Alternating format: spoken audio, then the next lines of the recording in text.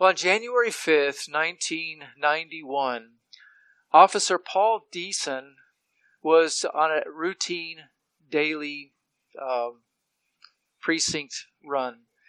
He pulled over a car for a traffic violation.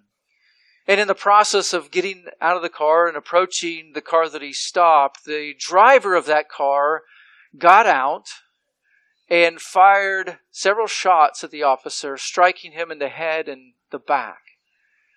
Then the driver got into that car and, in driving away, intentionally drove over the officer, dragging him 60 feet in an attempt to kill him. Now, 3 days later, a man was arrested for shoplifting. Now, keep in mind, this isn't the day before, the cameras that police wear. So there wasn't like an eyewitness to this account. But 3 days later, a man was arrested for shoplifting.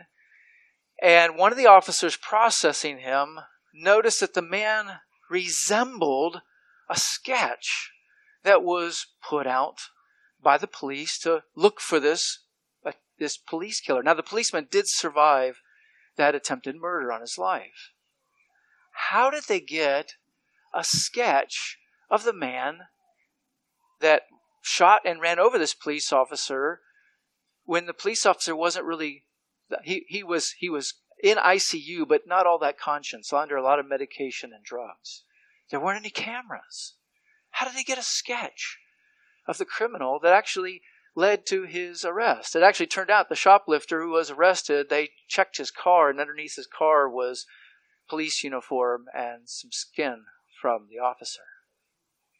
Right? So they knew it. They had him. Right? How did they get that sketch? Well, it turns out there's an art called forensic art. And a forensic artist known as Lois Gibson, who worked with the Houston Police Department, went to spend a little time in the ICU with the police officer. And through some very casual questions, she began her work of piecing together a sketch of this criminal. She begins by showing the person, this police officer doesn't even remember even answering any questions, but she has photos of people and of criminals, and some of the criminals have been dead 50 years. So she has photos, and she just starts with one part of the body, and she almost like blacks out the rest. And she says, pick the hair that matches the criminal. And then they'll go through all these pictures, and all the person has to do is kind of point to the hair. Then she'll go through and look at the eyes, and she'll just have all the eyes kind of where that's all you kind of see. And she's like, pick the eyes that match the guy. Then pick the nose. Then pick the ears. And through the series of questions, which doesn't take that long, and it's she has a way of putting people at ease. So anywhere from 20, 30 minutes, maybe an hour at the most, she has a sketch. And she doesn't show it to them. She just has this sketch of the criminal. And amazingly, that is a sketch that led to the arrest of this attempted police killer. She, when the criminal was convicted and put away for life, then Officer Deason kissed Lois in the courtroom for her work. And again, he didn't remember even her doing that. Well, the passage that we're looking at today from Jude is kind of like a forensic artist. Jude is giving us a word picture of what false teachers look like so that you can identify them. And like a sketch, it doesn't give you all the intricate details of every single criminal, every single false teacher, but it gives you generic sketches to help us identify them and stay away from them. So like a forensic artist, Jude is giving us a generic sketch of false teachers. And we're really going to hone in on verses 11 through 13 this morning. And where Jude really helps us to see that these false teachers are doomed, they're dangerous, and they're spiritually dead. And they're perverting God's word, and they're seeking to lead God's people astray. So we need to know their general characteristics So we'll be on guard against them and not follow them and not allow them to lead us astray. Because remember, false teachers don't come with a t-shirt that says, I'm a false teacher, I will lead you to hell. Right? So they come with a t-shirt that says, I love Jesus, follow me to heaven. I mean, that if they wear a t-shirt, that's what it's going to be. It's going to be the opposite of what they're actually doing. They've crept into the church unnoticed. Now, part of Jude's sketch that we're going to look at today involves people, and some involve metaphors. So there's 3 Old Testament examples we're going to look at, and 5 metaphors, Lord willing. So don't panic. The sermon won't be hours long, but we're going to try to cover a lot of territory because I want you to see the picture, and I think Jude would have us to do it that way, where these verses go together, they flow together. So let's just look at those verses and actually read them together. Again, talking about the false teachers. He says, woe to them, verse 11, for they have gone the way of Cain, and for pay they have poured themselves into the error of Balaam, and perished in the rebellion of Korah. These are the men who are hidden reefs in your love feast, when they feast with you without fear, caring for themselves, clouds without water, carried along by winds, autumn trees without fruit, doubly dead, uprooted, wild waves of the sea, casting up their own shame like foam, wandering stars, for whom the black darkness has been reserved forever. So again, we'll see 3 Old Testament examples that show us what the false teachers are like, and then 5 metaphors from nature, from God's creation. Now, before Jude gets to these Old Testament examples, or talking about the similarities between the false teachers and these Old Testament examples, he begins in verse 11 by saying, woe to them. Right? No verb is there. Woe to them. And this word woe is used multiple times by Jesus himself. It's not used too much outside of the gospel. It's used in Revelation, but it's not used in too many places. This woe is almost like a word of exasperation when something horrible happens. You know, it's the idea that like when you hear a relative, a loved one that dies, you're like, oh, no. You know, it's that kind of grave nature. Where in this case, this woe is like looking at these men and what they're doing. And Jude is just saying, whoa, it's just naturally flowing out of him. Now, remember what Jude wrote about how false teachers blasphemy. And we looked at that last time from verses really 9 and 10 about blasphemy, even the end of verse 11, they blaspheming glorious ones. So don't think for a minute that Jude has forgotten what he just said and now he's kind of like issuing a blasphemous judgment on these men. He's not doing that. He's writing under the inspiration of the Holy Spirit. He's being given the authority by God to issue this woe, almost as a condemnation from the Lord himself. Woe to these men. This issue, this warning, serves a purpose of letting the people of God know that these men are on the radar of God. They're not going to get away with what they're doing. God's going to judge them. They are going to be condemned. They're as good as doomed right now. But it also serves as a warning for any false teachers listening of what their certain future is. That they'll never be able to say God didn't warn them about their future. That they did not have an opportunity to turn away from their error and turn to Christ. So Jude rightly cries out, woe to them, because their judgment is terrible and certain. He knows their future. And it is that same future that Jesus warned unbelievers about, but because teachers have a stricter judgment, their hell will be a hotter place in hell. And Jude sees that in the inspiration of the Holy Spirit and cries out, woe to them. Woe. And he says, and he continues there in verse 11, for they have gone the way of Cain. Now, before we jump into seeing the likeness of Cain, I want you to see kind of the overall big picture. Jude doesn't give these Old Testament examples in chronological order, but there is an order. Look with me at the verse. There's a development. The development is this. If you look at the word gone, and then poured, and then perished. They've gone a certain way, almost kind of neutral. Then they poured themselves into this air that is eagerly pursuing it, and it's resulted in them perishing. So Jude is developing that with these examples. He's developing some movement and progress. And also notice the words that he uses. He uses way. They've gone the way. So a way is like a road. It's a path. It's just kind of neutral. It is what it is. But then there's an error. So there's way, error, and rebellion. So again, through these examples, Jude's kind of building some momentum as to where this is all leading to. It's leading to them a full-blown rebellion, and it's leading to them perishing. I couldn't help, when I saw the development of that, couldn't help but associate Jude's development of these false teachers with the development of the righteous man in Psalm 1. It's kind of like a contrast. I'll just read that to you. Psalm 1 says, "How blessed is the man who does not walk in the counsel of the wicked, nor stand in the way of sinners, nor sit in the seat of scoffers." The false teachers are doing like the exact opposite of what the righteous man does. The righteous man's delight is in the law of Yahweh, and in his law he meditates day and night. And he will be like a tree firmly planted by streams of water, which yields its fruit in its season, and its leaf does not wither, and in whatever he does he prospers. But not so the wicked.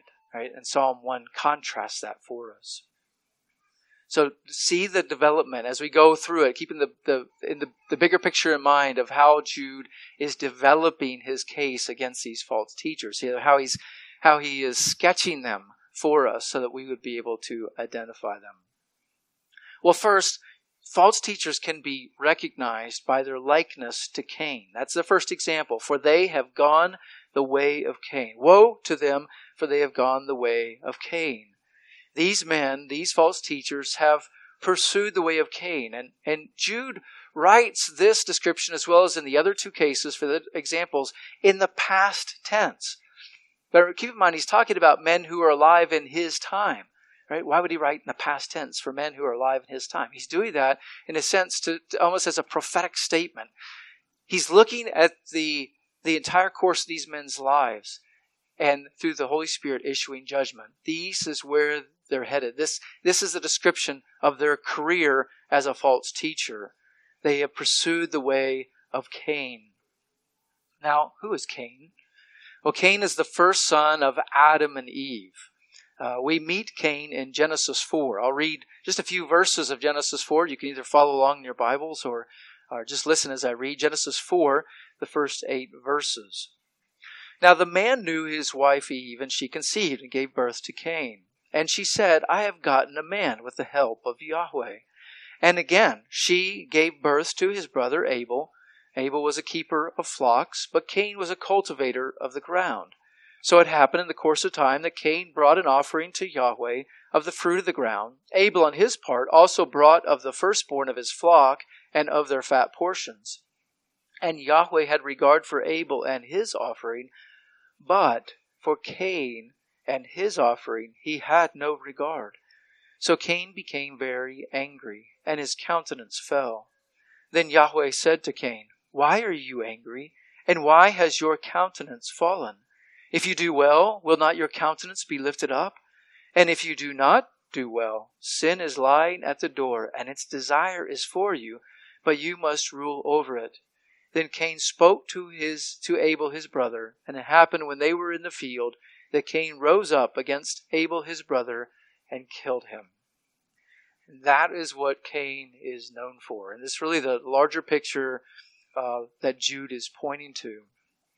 And the New Testament gives us some commentary on what's just happened. And let me read those for you. Hebrews 11:4 says, By faith Abel offered to God a better sacrifice than Cain, through which he was approved as being righteous, God approving his gifts, and through faith, though he is dead, he still speaks. The life of Abel still speaks to us, although he's physically dead. But something to note there is that Abel offered his sacrifice by faith. And that's a better sacrifice, implying that Cain did not offer his sacrifice by faith. In fact, there's good evidence to support the fact that Cain disobeyed God, that God required a blood sacrifice. But Cain just brought what was convenient for him, which was the work of his hands from the field. Right? And that was not acceptable. But it was a sacrifice not made by faith. So we can describe Cain as someone who is religious. He offered a sacrifice, but he did not do so by faith. And keep in mind, this is the day when God spoke to those who are on the earth. We have an account of that. Okay? So Cain was not someone who was an agnostic. He had no doubts God existed. He didn't deny that God existed. He talked to God. Okay? But yet he did not approach God by faith. That is, trusting the Lord's word and being obedient to it. Then there's another commentary in 1 John 3, verses 11 and 12.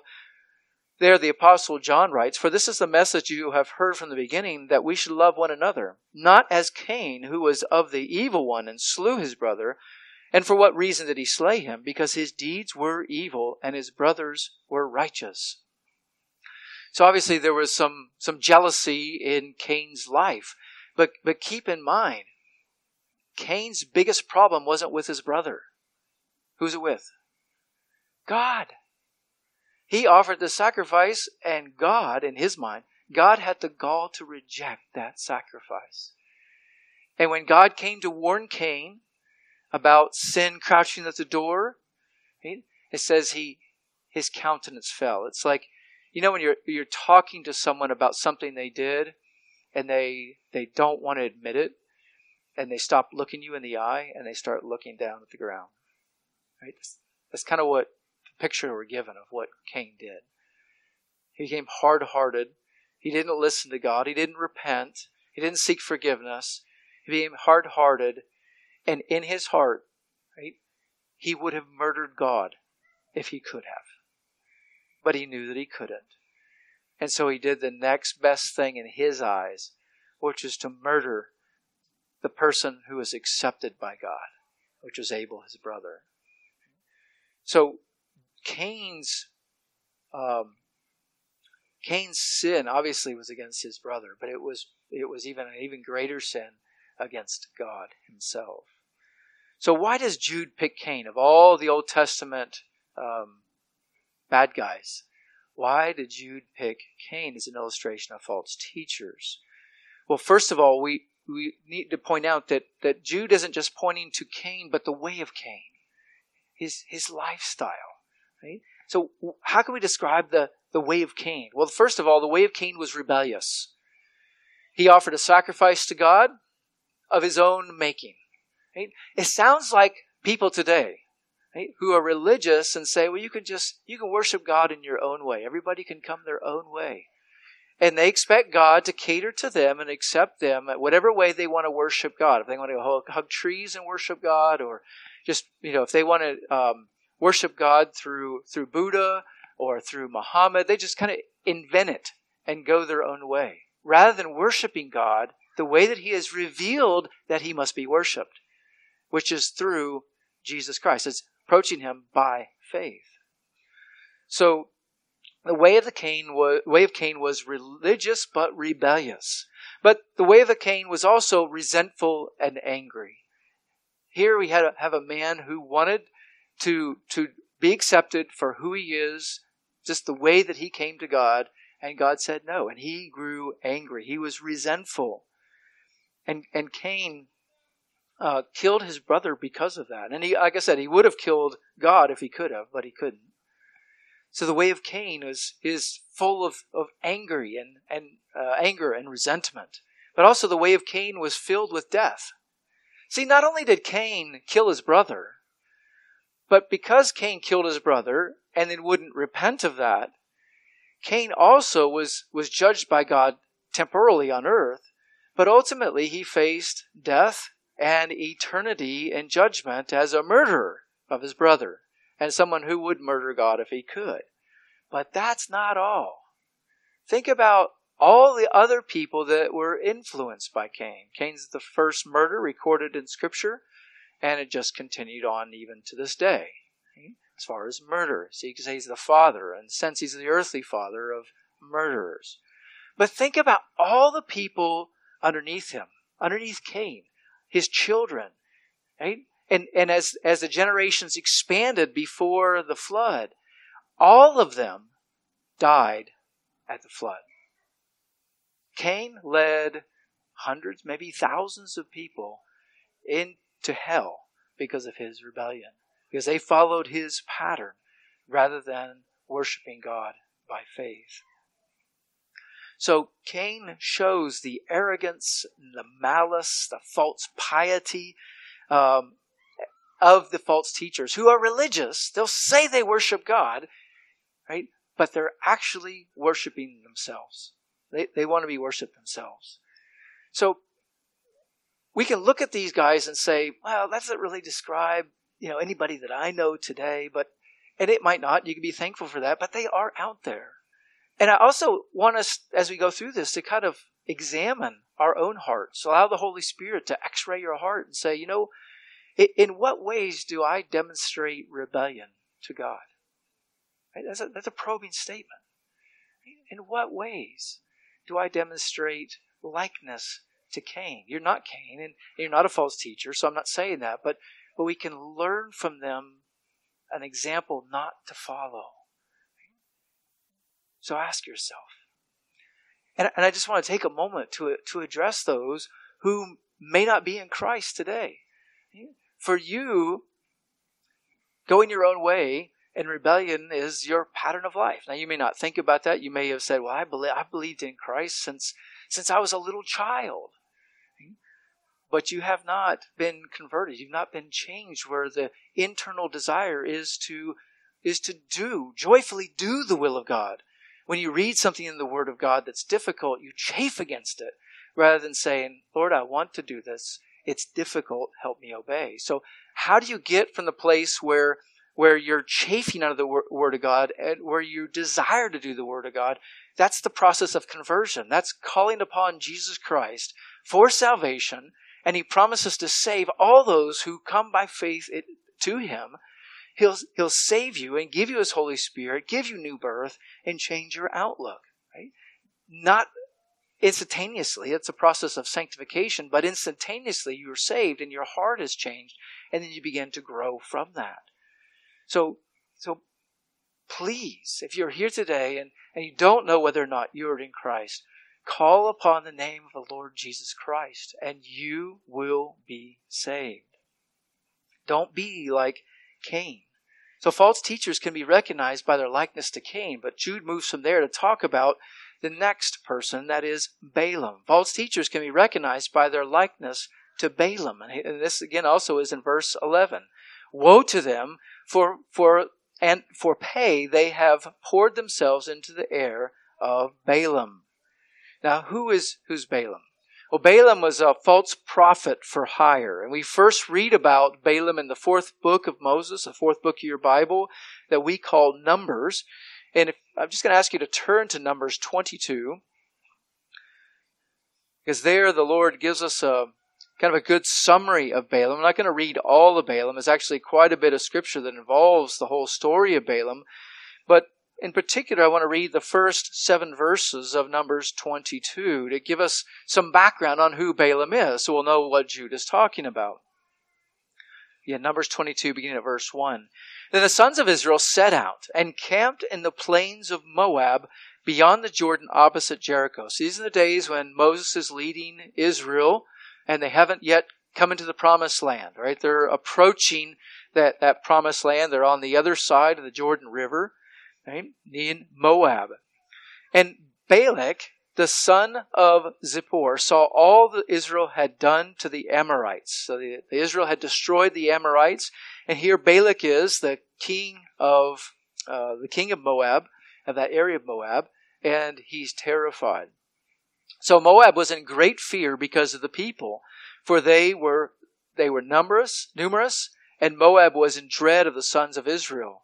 Then Moab said to the elders of Midian, "Now this assembly," meaning Israel, "will lick up all that is around us, and as the ox licks up the grass of the field." And Balak, the son of Zippor, was king of Moab at that time. So he sent messengers to Balaam, the son of Peor, at Thethor, which is near the river, and in the land of the sons of his people, to call him, saying, Behold, a people came out of Egypt. Behold, they cover the surface of the land, and they are settled opposite me. So now please come, curse this people for me, since they are too mighty for me. Perhaps I may be able to strike them down and drive them out of the land. For I know that he whom you bless is blessed, and he whom you curse is cursed. So the elders of Moab and the elders of Midian went away with the fees for divination in their hand, and they came to Balaam and spoke Balak's words to him. That gives you kind of a brief introduction. When the scriptures use the word speak of Balaam as a prophet, don't get the impression that this is a true prophet of God. He is a false prophet. This is a prophet of divination that God indeed does speak to, right? But that does not make him a legitimate prophet, for God actually comes against him. And again, we won't take the time this morning to look into that. If you want to read the story of Balaam, you can do so in Numbers 22 through 25, really. Again, the Holy Spirit gives us New Testament commentary on this. In Revelation 2:14, it says that Balaam taught the Israelites to sin. How did he do that? Well, when Balak, the king, hired Balaam to curse him, it turns out Balaam couldn't do that because God didn't let him do that. Right? So every time he goes to curse them, because he actually wants the money that they brought him, so he tries to curse them. Every time he does that, God turns the whole situation around, and he causes Balaam to actually bless Israel. And the king, Balak, gets very angry with him. And you know, there's the whole long development of this, very interesting. This is a place where you get a donkey that's speaking to Balaam. You know, the talking donkey. God causes the donkey to be able to speak that known language to this false prophet. The angel of the Lord appears to him, and it's interesting that the angel of the Lord actually confronts him. And in this passage, as well as in Joshua 13:22, Balaam is called a diviner. A diviner. Right? So this is the sin of divination. This is a sin upon calling upon evil spirits in order to determine the future or to make decisions or even to bring curses. Right? Right? So this is an evil man. Right? There's no doubt about that. And this evil man couldn't curse Israel, but he found another way. He knew of another way. And he told Balak, you know, if you want to really hurt these people, if you really want to take them out, you're going to have to get them to sin against God and let God do them. And that's what he ended up doing.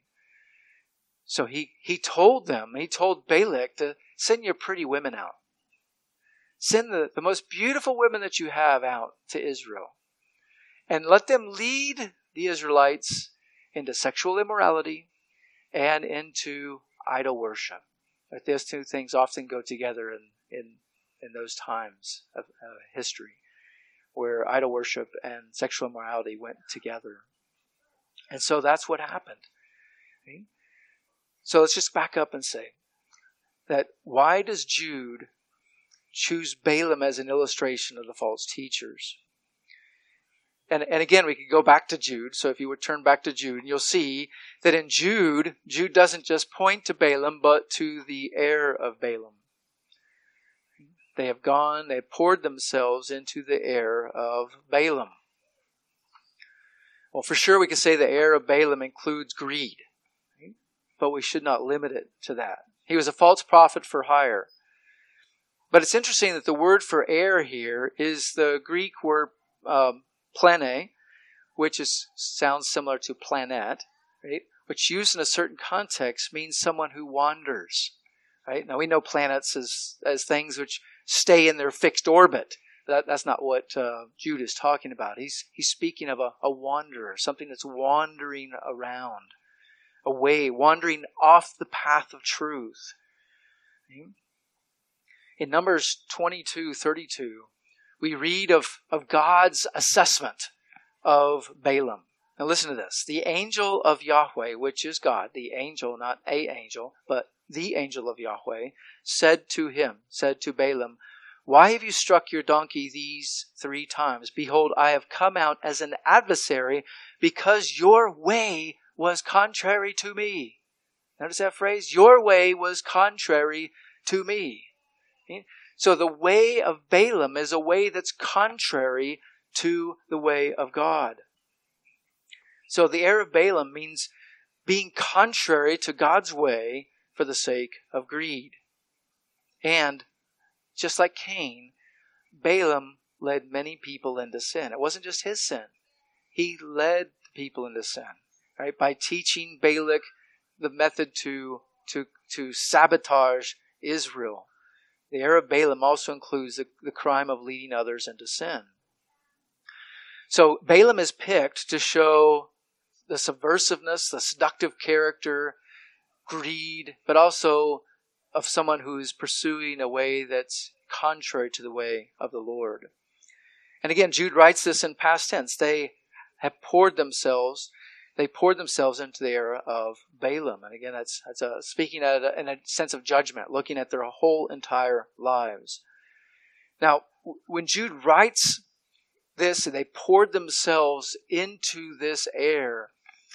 One of the commentators said it's like picture a river that is bursting its banks and is destroying everything in its path, the trees, structures, whatever is in its way. This river is just overflowing and going. That's sort of what the picture that we're given by the use of this word is.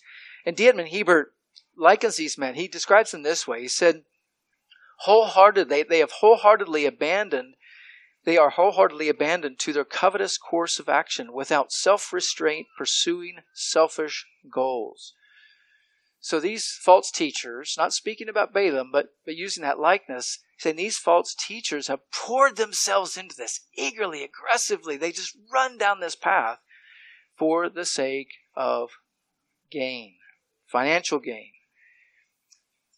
An obvious corollary to today, what we see today, is the health, wealth, and prosperity false gospel that is taught by false teachers today. And some of the largest churches in the United States are led by health, wealth, and prosperity teachers. So you can't say that their methods aren't effective. Most people aren't paying attention to the people that they're following. These are false teachers that we must avoid like the plague. So avoid them like the plague. But also just take a step back and say, Balaam was motivated by greed. Do I have a problem with greed? Where am I tempted to be like Balaam and do something for money? Simply for money. Because I want the money. You bend the rules. You fudge on your taxes. Whatever it is, you pursue something not because it's good and right, but because it'll make you wealthy. It'll bring in a little extra cash. When we do that, we are like Balaam. We must avoid any kind of greed as followers of Christ. Listen to Proverbs 1, verses 18 and 19, which kind of carries along a similar idea of of how the greedy act. They are like Balaam. Solomon writes, but they, the wicked, lie in wait for their own blood. See the picture he's there? They're crouching. They're waiting to murder, to steal. But here he pictures they're waiting to pounce on themselves. They're waiting for their own blood. And then he says, they ambush their own lives. So are the paths of everyone who is greedy for gain. It takes away the life of its possessors. That which they think will satisfy them will consume them and doom them. That's what the author of Proverbs is saying. And in 1 Corinthians 6:10, the Apostle Paul tells us that the greedy will not inherit the kingdom of God. It is one of those abhorrent sins that if it characterizes your life, you're not saved. You're just not saved. You can go to church, you can read your Bible, But if you are a greedy person, you will not enter the kingdom of heaven unless you repent. Repent of that sin and believe in Christ. He forgives, He saves, He transforms. So false teachers can be recognized by their likeness to Balaam. Right? Again, they're rebelling against God. They're going their own way. They are motivated by greed. Thirdly, false teachers can be recognized by the likeness to Korah. Likeness to Korah. And Jude adds his sketch of these false teachers with the phrase that they have perished in the rebellion of Korah. It's not just that they rebelled, but they perished in the rebellion of Korah. Who is Korah? Well, we meet Korah, or at least the Korah of whom Jude speaks. There's more than one in the Bible. We meet the Korah of whom Jude speaks in the rebellion that he led in Numbers 16. So I'd like you to turn there just so we get kind of a background in this, because it's easy to forget who he is, or you may not even know who he is, and why Jude is drawing this analogy. Numbers 16, beginning of verse 1. Now Korah, the son of Izhar, the son of Kohath, and the son of Levi, with Dathan and Abiram, the sons of Eliab, and On, the son of Peleth, sons of Reuben, took others. And they rose up before Moses, together with some of the sons of Israel, 250 leaders of the congregation, those called upon by the assembly, men of renown. Then they assembled together against Moses and Aaron, and said to them, You have gone far enough, for all the congregation are holy, every one of them, and Yahweh is in their midst. So why do you exalt yourselves above the assembly of Yahweh? And Moses heard this and fell on his face. And he spoke to Korah and all his congregation, saying, Tomorrow morning Yahweh will show who is his and who is holy, and will bring near to himself even the one whom he will choose. He will bring near to himself. Do this. Take censers for yourselves, Korah and all your congregation, and put fire in them, and lay incense upon them in the presence of Yahweh tomorrow. And the man whom Yahweh chooses shall be the one who is holy. You have gone far enough, you sons of Levi. Then Moses said to Korah, Hear now, you sons of Levi. Is it not enough for you that the God of Israel has separated you from the rest of the congregation of Israel to bring you near to himself, to perform the service of the tabernacle of Yahweh, and to stand before the congregation to minister to them? So keep in mind what's going on. Korah and those involved in this little rebellion, they were involved in the service of the tabernacle. They helped set it up. They helped take it down. They helped move it. They helped do all the preparation, but they didn't offer sacrifices. That was not their calling by God's design, and they're rebelling against that. Right? Verse 10. Pick it up at verse 8. Verse 9. So Moses is calling them to stand before God. Verse 10, And he has brought you near, Korah, and all your brothers and sons of Levi with you.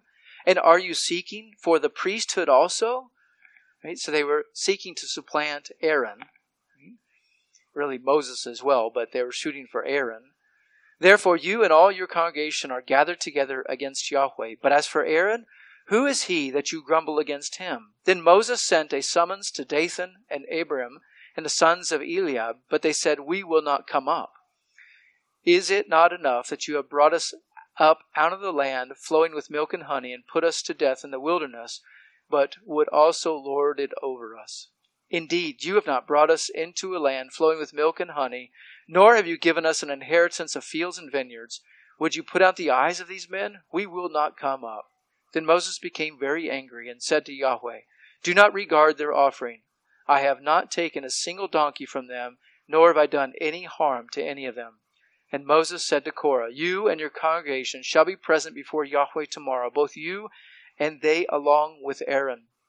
And each of you take his fire pan and put incense on it, and each of you bring his censer near before Yahweh, 250 fire pans.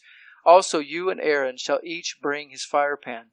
So they each took his own censer and put fire on it, and laid incense on it, and they stood at the doorway of the tent of meeting with Moses and Aaron.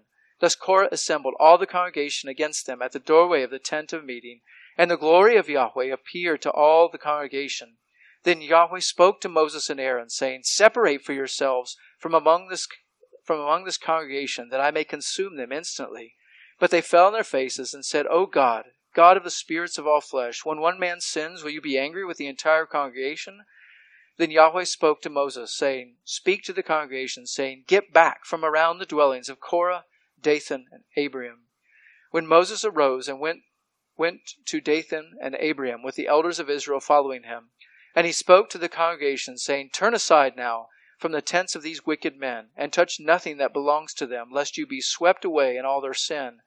So they got back from around the dwellings of Korah, Dathan, and Abiram. But Dathan and Abiram came out and stood at the doorway of their tents, along with their wives and their sons and their little ones. And Moses said, By this you shall know that Yahweh has sent me to do all these deeds, for this is not from my heart. If these men die the death of all men, or if they suffer the fate of all men, then Yahweh has not sent me. But if Yahweh creates an entirely new thing, and the ground opens its mouth and swallows them up with all that is theirs, and they go down to Sheol alive, then you will know that these men have spurned Yahweh. And it happened that as he finished speaking all these words, the ground that was under them split open, and the earth opened its mouth and swallowed them up, and their households, and all the men who belonged to Korah with their possessions. So they and all that belonged to them went down to Sheol alive, and the earth closed over them, and they perished from the midst of the assembly. Then all Israel who were around them fled at their outcry, for they said, Lest the earth swallow us up. Fire also came forth from Yahweh, and consumed the 250 men who were bringing near the incense. Then Yahweh spoke to Moses, saying, Say to Eleazar, the son of Aaron the priest, that he shall take up the censers out of the midst of the blaze, and shall scatter the burning coals abroad, for they are holy. And he gives them more instructions on what to do with those fire pans for the Lord. But that gives you an idea of the devastation that Korah brought about by seeking something that was not given to him. The rebellion of Korah is really a rebellion against God's appointed leaders. Well, ultimately, false teachers go after Jesus Christ. So they're not interested in just taking down the little guy. They want to go after the big guy, right? Jesus Christ himself, the Lord, the Master. So they are seeking to rebel against the Lord. The Lord Jesus is the mediator. Moses was just a type of Christ, a type of the Messiah to come. He was the mediator between God and the nation of Israel. But now the greater Moses has come, that is Jesus Christ. He is the mediator given by God that mediates between men and God. There's one mediator given in all of earth, one name, and that is Jesus Christ. But false teachers secretly work to subvert, to get people to rally around them. That's what every cult does. Every cult assaults the name of Christ, right? Maybe not initially, but slowly they progressively work their way in, and they want to be considered Christian, or the few that are being saved. But they are on the road to hell. They will perish like Korah. In a sense, we can even look at this and just say that this is an attack. The false teachers attack God's appointed leaders. So not just Christ, not just the apostles, right, but also pastors and teachers and elders who are laboring on behalf of the Lord. Right? There's often rebellions. There's often things like this that go on in churches. It's commonplace. It's disgusting, and God hates it. And in God's grace, He doesn't open up the ground and swallow the people that rebel against their pastors, right? Because God's a God of grace. In the Old Testament and here, these are given as an example, right? But just check your heart, right? That you are not being rebellious like Korah. Right? That's very convicting. Right? That God appoints leaders over us. And the whole idea of perishing here is not just physical death. To perish means to die in your sins. Paul uses that term in 1 Corinthians 15, verses 17 and 18. And if Christ has not been raised, your faith is worthless, and you are still in your sins, then those also who have fallen asleep in Christ have perished. I mean, if Christ has not been raised, all those who died professing faith in Christ, then they've perished. They've gone and they're awaiting their judgment in Sheol. They're waiting their judgment for eternity. But of course, Christ has been raised. That's Paul's point. There is hope. They haven't perished. But Paul is using that term in a very similar way that Jude is using the idea of perished. So false teachers rebel against God's mediator. So ask yourself, in what ways am I easily led into rebellion? When someone starts complaining about someone else, especially a leader, are you easily led into rebellion? Again, just check your heart that you're not like Korah. Well, we've looked at three of the false teachers, and I wanted to spend more time there because we're less familiar with those. And Jude doesn't end with them. He continues on his description or his sketch of the false teachers with 5 metaphors. And we're going to hit these very quickly, right? Because Jude hits them very quickly. And there's some depth to them, but these are relatively easy to grasp. These are men who are hidden reefs. Hidden reefs. So you could say that the false teachers are going to be recognized by their self-serving lifestyles that are very destructive to others. When Jude says they are like hidden reefs, the men are hidden reefs in your love feast, he's thinking of the idea of rocks which lie just below the waters. So a ship can't see it. Ship then sails into it and sinks. Right? That's kind of the imagery that he's drawing. Now, if the rock is high, then the captain of the ship can see it and avoid it. If the rock is low in the water, then the ship can sail over it. But these are rocks that are very dangerous depth, not easily seen, and the ship sails into it and it creates disaster for the ship.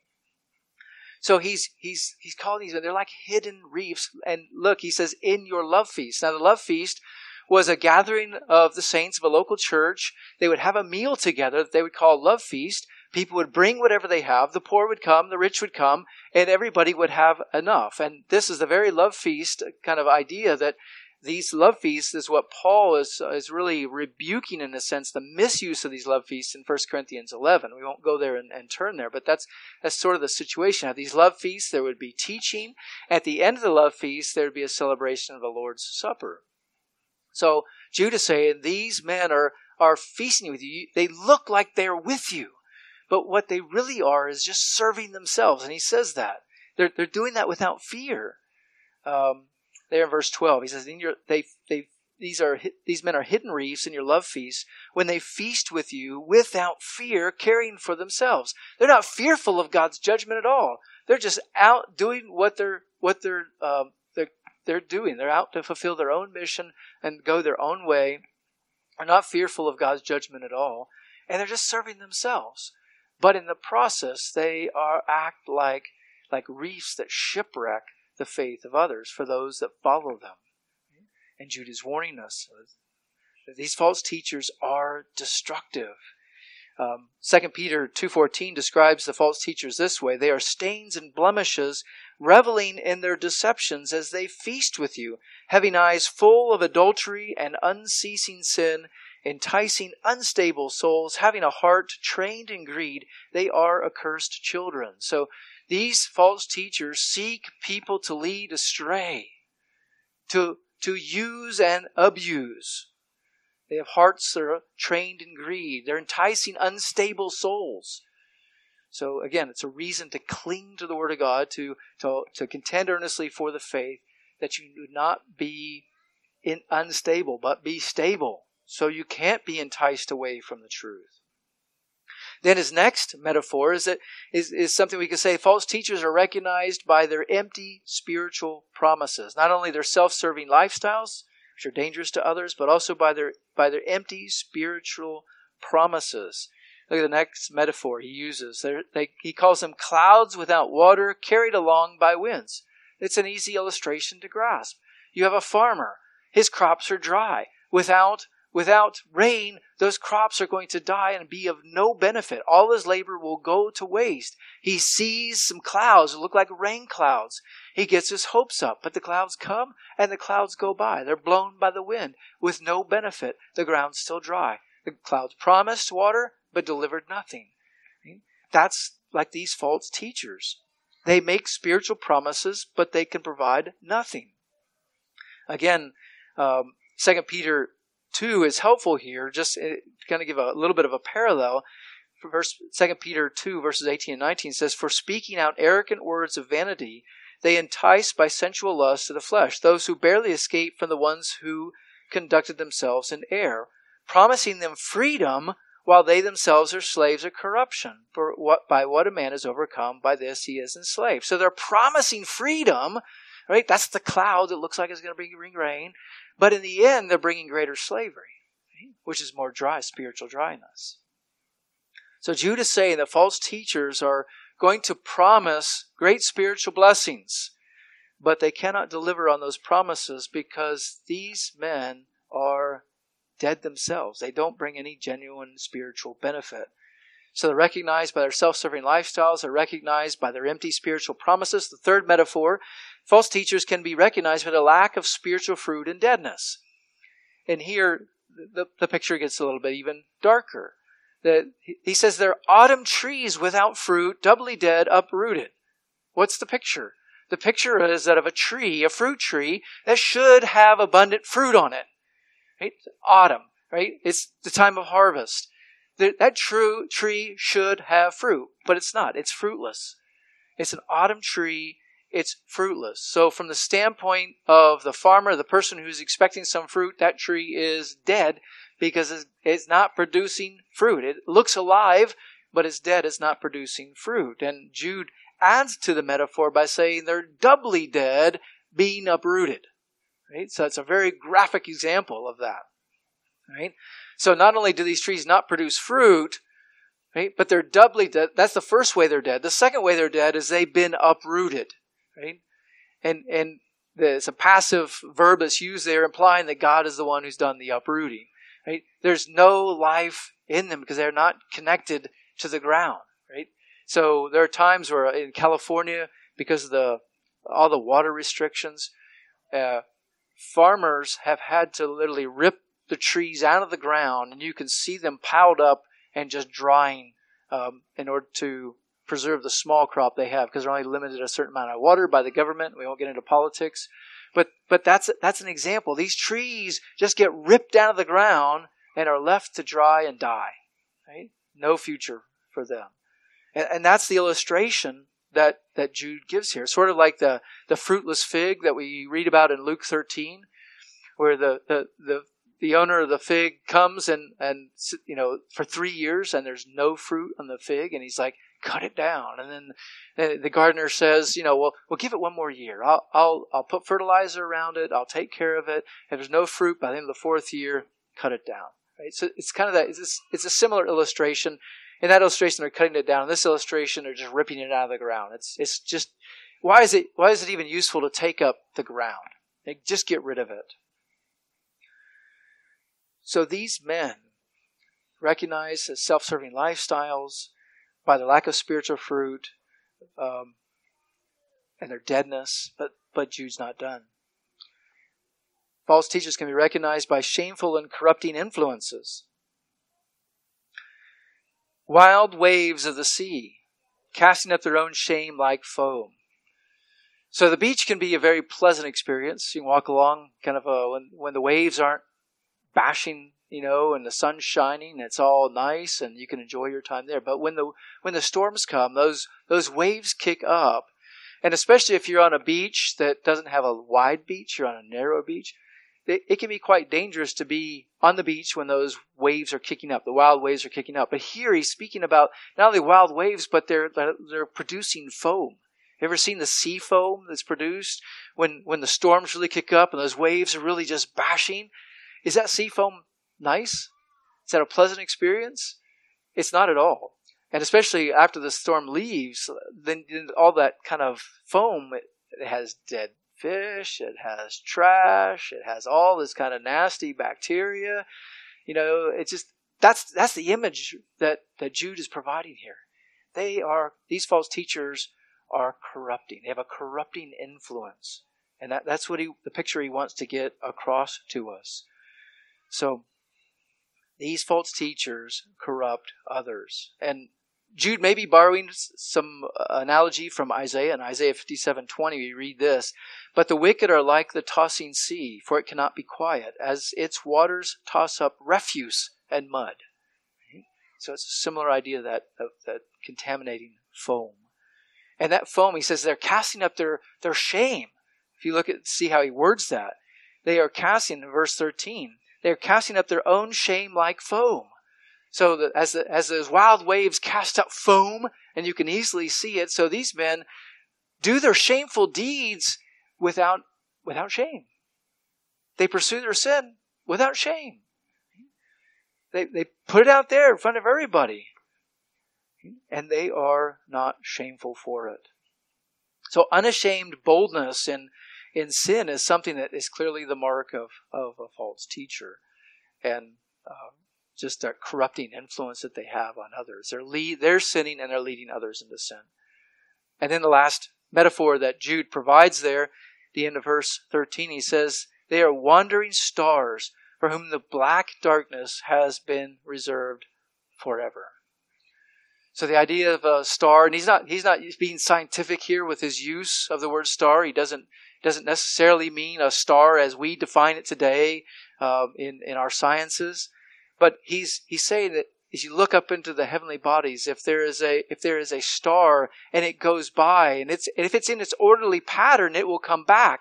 But the ones who are wandering, they don't ever come back. And maybe Jude had in mind something what we call like a shooting star. We're not really sure, but that communicates with us kind of the ideas. It's just a vapor. It's here, it's gone, and it goes into the black darkness, never to return. That black darkness is a picture of judgment, of God's judgment. And notice how he words it. He says that the black darkness has been reserved forever for these men. God has done that. God takes these men and reserves them for judgment because of how they live. So in this last trait, false teachers, we could say false teachers can be recognized by their spiritual instability. They're wanderers. Right? A similar idea we saw earlier. And these sketches that Jude gives us are familiar because as Jude works through his short letter, he brings back things that he had said earlier. A little tinge of rebellion in verse 4 turns into greater rebellion, and we see that developed in multiple ways through these examples and metaphors. Keep in mind, just as we look at verse 13, again, I could just reference what 2 Peter 2:9 says. That the Lord knows how to rescue the ungodly from trial and to keep the unrighteous under punishment for the day of judgment, and especially those who go after the flesh and its corrupt lusts and despise authority. So Jude's purpose is a little different than 2 Peter, but 2 Peter is just reminding us the fact that the Lord is going to preserve those who follow him, who remain steadfast, and he's going to keep false teachers under judgment. They're not going to get away with their activities. They will be held accountable. So that's why Jude says the black darkness has been reserved for them. God's judgment has been reserved for them. So Jude gives us a sketch of the false teachers. They're similar to Cain, to Balaam, to Korah. They live self-serving lifestyles, make empty spiritual promises, don't have any genuine spiritual fruit. They are spiritually dead. They are shameful. They have corrupt desires and they corrupt others, and they're spiritually unstable. Remember the sketch I talked to you about, mentioned at the beginning of the message. Lois Gibson, by 2002, that's the forensic artist that helped capture the man who tried to murder the police officer. Her name is Lois Gibson. So by 2002, Lois Gibson had sketched more than 3,000 criminals. Her sketches helped lead to the arrest of 751 criminals, which is impressive. So impressive that her name is in the Guinness World Book Records as the most successful forensic artist.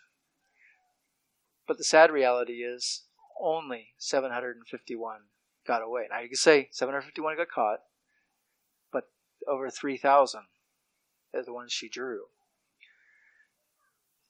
So even the most successful forensic artists here on earth has a capture rate of less than 30%.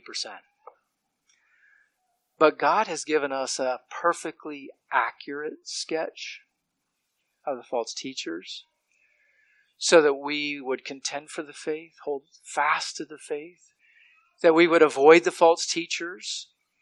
And remember, unlike the earthly artists who do their best to sketch the bad guys, God knows exactly what these guys look like. And He's given us a perfectly accurate sketch. And God has 100% capture rate. No one's going to get away. So trust His word, hold fast to it, earnestly contend for the faith, and don't be led astray by these false teachers. And there are many in our world today. Let's pray. Oh Lord our God, we are thankful that You are a God who loves us, that You are a good shepherd, and You have not left us to defend ourselves, but You protect us. And one of the ways that You protect us is by giving us Your word to guide us and instruct us, that we would not be harmed or damaged by these men. And we know You are working for us. And You also call us, Lord, to exercise discernment and judgment, and just ask, Lord, that You would help us to do that we would not be influenced by false teachers or follow false teachers. Lord God, work in our lives to help us to contend earnestly for the faith, to remain steadfast in the Word of God, and to encourage others to do likewise. Protect all those, Lord, who are Yours. And we just pray, Lord, for any unbelievers here this morning, that they would fall under Your conviction of sin, and they would flee to You and receive salvation even today. In the name of Jesus we ask these things. Amen. Thanks for listening to the pulpit ministry of Medina Bible Church in Medina, Ohio. You can find church information, a complete sermon library, and other helpful materials at medinabible.org. This message is copyrighted by Medina Bible Church. All rights reserved.